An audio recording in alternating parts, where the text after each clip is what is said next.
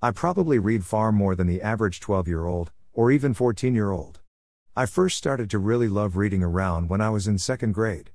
And I have always loved to write books. So just this year I became an author. I hope to publish my first book sometime this year. Bye bye for now. Cheers.